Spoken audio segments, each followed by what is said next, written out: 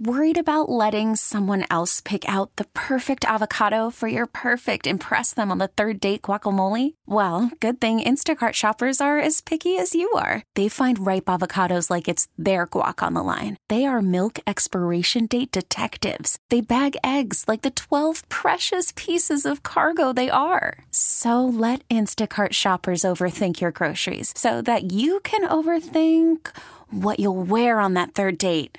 Download the Instacart app to get free delivery on your first 3 orders while supplies last. Minimum $10 per order. Additional terms apply. Hiring for your small business? If you're not looking for professionals on LinkedIn, you're looking in the wrong place. That's like looking for your car keys in a fish tank.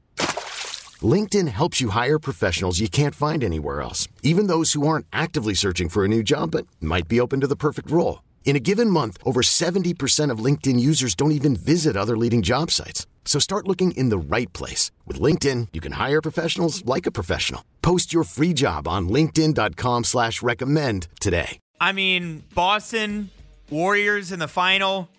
It's a Cavs fan. I don't know how to feel. Help me get through it. Let's bring in Chris Manning, a Lockdown Cavs, joining me on the North Olmsted Chrysler Jeep Dodge Ram hotline. Chris, I'm conflicted. I don't know who to root for. I don't know what I should be doing in the NBA Finals. I hate the Boston Celtics. I don't mind Jason Tatum. I just can't stand Celtics fans. And then obviously I just don't like the Golden State Warriors. What am I supposed to be doing, Chris?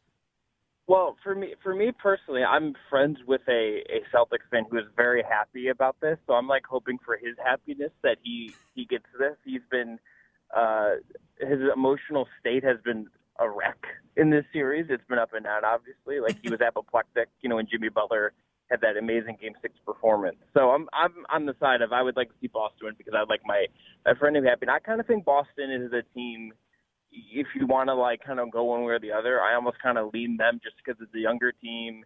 There's not like quite the same historically there is, but there's not quite the same recent bad blood. I mean, I'm sure if you want to work Cavs fans into a shoot pretty easily, it's just like get them annoyed about Draymond Green. Like, pretty easy to do after like one game, But so I would say Boston's kind of the way you lean, but the series, I almost don't even know what to expect out of the series. So I'm kind of curious to see what it looks like come Thursday. Yeah, that's a good point because, I was talking about it last segment. It feels like these playoffs have been like a microcosm of the entire regular season where, you just have the East completely, devouring each other. Meanwhile, the West, you have a couple of solid contenders that actually, make their push through. But it really just feels like the Eastern Conference has just been absolutely, beating up on themselves throughout this entire postseason. Yeah, and I think we've seen the injuries and the toll of the last couple of years, I think, kind of come to a head here a little bit. At least it feels like that to me. I mean, Boston's going to come into the finals with Horford. We'll see how his legs look a little, he's year 15, like he looked pretty tired at the end of Game 7, but he gets now a couple of days off. Rob Williams hasn't been the same guy really since he's come back from injury, and it seems like it's a day-to-day thing with him. Marcus Smart was phenomenal for most of Game 7, but is he going to be the same guy? Like, is he going to be fully healthy and everything on the Warriors side? Like, is Looney going to hold up in that sense? Like, are they going to does the extra rest give them a bump that kind of gives them an edge in that series to kind of come full go? And they also have home court, so I'll be curious to see like who can kind of persist. It just feels a little bit here like even if Miami had won, it's like, was Lowry going to be healthy? Was Hero going to be healthy? Jimmy Butler played every single minute in game given, right? Like, I mean, I think we're at the point where we're going to get out of this season and out of the finals, and every team is going to be really taken to the brink in a really interesting way. Now, Chris, the one name that I haven't gotten a chance to mention yet, but I've been meaning to talk about him, especially because he's gone under the radar, is Ime Udoka, the head coach for Boston. It really seems like, obviously, we've talked about Brad Stevens in the past and how great of a coach he is, but, for whatever reason, Udoka's been able to really kind of put all of this together and really get them to, take that next step. What have your thoughts been on Udoka and the job that he's done this season? How do you kind of think he'll match up against Steve Kerr? I think he's been incredible as a coach. I mean, I think obviously he deserves a lot of credit, especially for the turnaround that he had. But I love I don't find a lot of the clips we get of coaches during NBA games particularly insightful. They don't really show you the stuff that is actually going to let you learn something for understandable reasons, I guess. But there's a clip. I think it was from the playoffs of Udoka. Just like a team had gone on a run against them, and he came up and was like, "What the F was that, man?" Like he was just like fed up with them, and it's just like I loved the bluntness. It just seems like he's instilled a real toughness in that team that is really interesting to see that they've kind of gravitated to him, and that it seems like obviously, I think Brad Stevens obviously did a very good job, but it seems like the change to go to Udoka just seems like I was resonated with the Jays, with Marcus Smart, with bringing back Horford and Rob and everyone. It seems like he was the right call, and I think he's instilled, in addition to Marcus and Al kind of leading that team. It feels like Udoka is largely responsible for a lot of the stuff that has really defined the Celtics team as they've made the finals. Now, Chris, I wanted to get your take. Obviously, Cavaliers, they're heading into the offseason. They already have the 14th pick, but I've seen some different rumors that have been popping around of potential veterans for the Cavaliers to go after. And the one that I found interesting, at least, is one that I know that you guys have talked about on Locked On Cavs a decent amount, but, Mike Conley with the Utah Jazz, I know that, there's been the struggles that they've had over the last few years. And I know that Chris Fedor's mentioned him. I know you guys have mentioned him as well. Evan's mentioned him, Evan Damrell of Facebook News. What do you think the potential Mike Conley type of a deal even really looks like for the Cavaliers, even trying to trade for him at that point? I wanted, before I guess it would be like LeVert, I guess, and like you have to match salary. But I just want to say, like, very for the record, I hate the Mike Conley trade. I think Mike Conley could still help the team. I think he could help the Cleveland Cavaliers. But I think if you're looking at what he is and where the Cavs are at financially, I don't think it makes a lot of sense. I don't have the cap sheet in front of me, but he's making he's got this year and next year guaranteed salary. He's in his mid-30s. He's out behind. He's past the age curve. It's not like the Rubio thing where it's like you got him on an expiring, and then maybe if you want to bring him back, if it worked out that way, you could have brought him back on a mid-level exception deal, and it's a little cheaper, and you can finagle it. You owe Mike Conley $20+ million each of the next 2 seasons. I think he could help you, but is it worth over $20 million each of the next 2 years when this year you're going to be bumming up against the luxury tax? You'd almost certainly have to sacrifice your rotation piece for that. And the next year, Darius Garland's max extension is going to kick in. You're going to play Darius Garland 30-something minutes a game. Are you so sure that Mike Conley is going to help you that much that it's worth paying him and Garland combined like $50-something million, and that doesn't even factor in Collin Sexton? I get the appeal in the name, and maybe he's a guy that if he was bought out, I would kind of poke the tires on that, or, look at that more. I don't think a trade for him really makes a lot of sense from a logical standpoint. To me, it just doesn't seem to be a thing that you're actually going to get. It doesn't seem to me like a fair value to trade for Conley, pay him as much as he's owed the next 2 years at the age he's at, and expect it to get a good return on that. I would stay away from that as a trade option. Now, he played well this past season, but Kevin Love, obviously number 2 in Sixth Man of the Year. But Chris, there's been, rumors with the fact that he has an expiring deal, and now at this point, potential teams could look to try to trade for him. And for the Cavaliers, they can add a bigger contract in that sense. Do you think that, somebody would end up dealing for somebody like Kevin Love? And do you think that the Cavaliers would really entertain that as much, given, the fact that he's that type of a leader for that team? I think they would entertain it just because I think there's only 3 untouchable guys on this roster, and they are Darius Garland, Evan Mobley, and Jared Allen. I would be a little surprised if Love is dealt just because the contract, his single-year number is still a little bit high. So I don't know exactly how that would what you're giving up with him to kind of do that. I also think they it's an undertold story of last season. I think he was pretty vital for kind of propping up their offense at times. He had a phenomenal year in that sense. And I think if you're going to make the argument for him at Sixth Man of the Year, it's that he was maybe more essential to the Cavs functioning in a way than Hero was for Miami. And I don't necessarily think that got him the award, but I think he deserved a really strong look at it. I think it's, again, possible he's dealt. I would say he's less likely to, just because of the number he asked for a single year so high. I don't know if there's any teams this year that are necessarily looking to just clear cap space next summer and that are going to give you back exactly what you'd want in return. I think the vibes with Kevin are good. I think he obviously can still help you next year if you keep him kind of the minutes contained and keep going forward. And I would be even about trading him at this point. Now, Chris, Other guys you look at, but yeah. Sorry to cut you off. You were cutting out there a little bit. Okay. So, I'm just curious, especially too, because, there's two other guys that I think they're interesting enough questions that have to be answered, I think, this offseason. One being, obviously, Collin Sexton, his contract coming up, going to be a restricted free agent. But the other one also, and I know you and Evan did a great job, talking about the pros and cons of, and the good and the bad of him this past season. But Isaac Okoro as well. What do you think Kobe Altman does when it comes to handling both of those situations this offseason?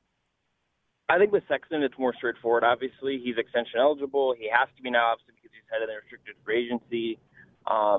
It's not quite the layup that I think the Garland extension is going to be, because Garland is obviously max extension eligible. With Sexton, I think it's what is the number? Is there a middle ground between what him and his camp want and what the Cavs are looking for? What does the structure of the deal kind of look like? So I'll be curious to see what that does, and I'll be curious to see, look, it would be their due diligence to maybe poke around and see if there's a sign and trade thing that they could do with him. But I think it's more likely than not that he's back. Secondly, with Okoro, look, I think next year is a prove it year for him. It's year 3. He kind of had the shooting numbers went up this year, but it felt overall like a stagnant kind of maybe a slight improvement year for him, but nothing that makes you feel super great about where he's going. Next year's the year that he'll have a season, then he'll be extension eligible.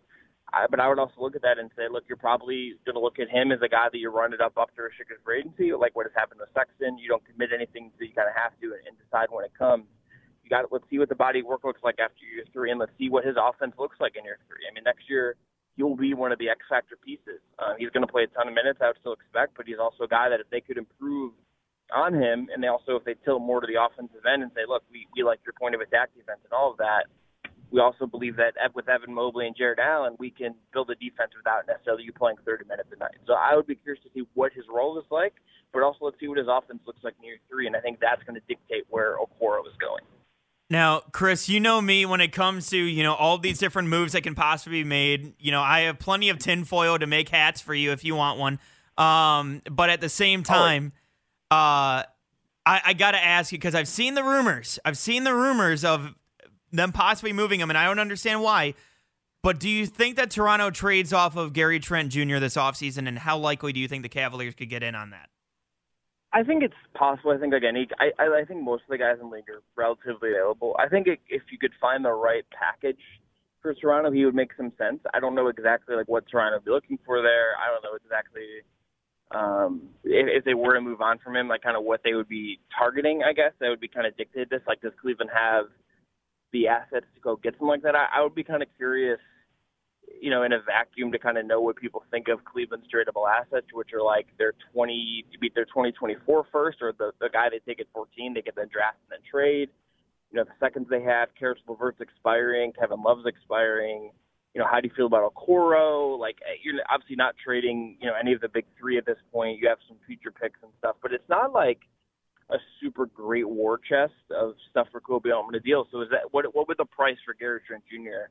be? And does Toronto have interest in do they like Okoro for whatever reason? Would they want a future Cavs pick? There are questions I think I have about that more so than kind of wondering. That would be the question I would ask more than could he get? Because I think most guys in theory are actually in trade discussions, even if they don't always pop up. But I would wonder what the price is, and if Cleveland has the stuff to go get him or go get anyone else. I'd be curious to see what other teams think of the stuff they have to offer right now. Now, Chris, I want to ask you this one. I'll let you go on this one.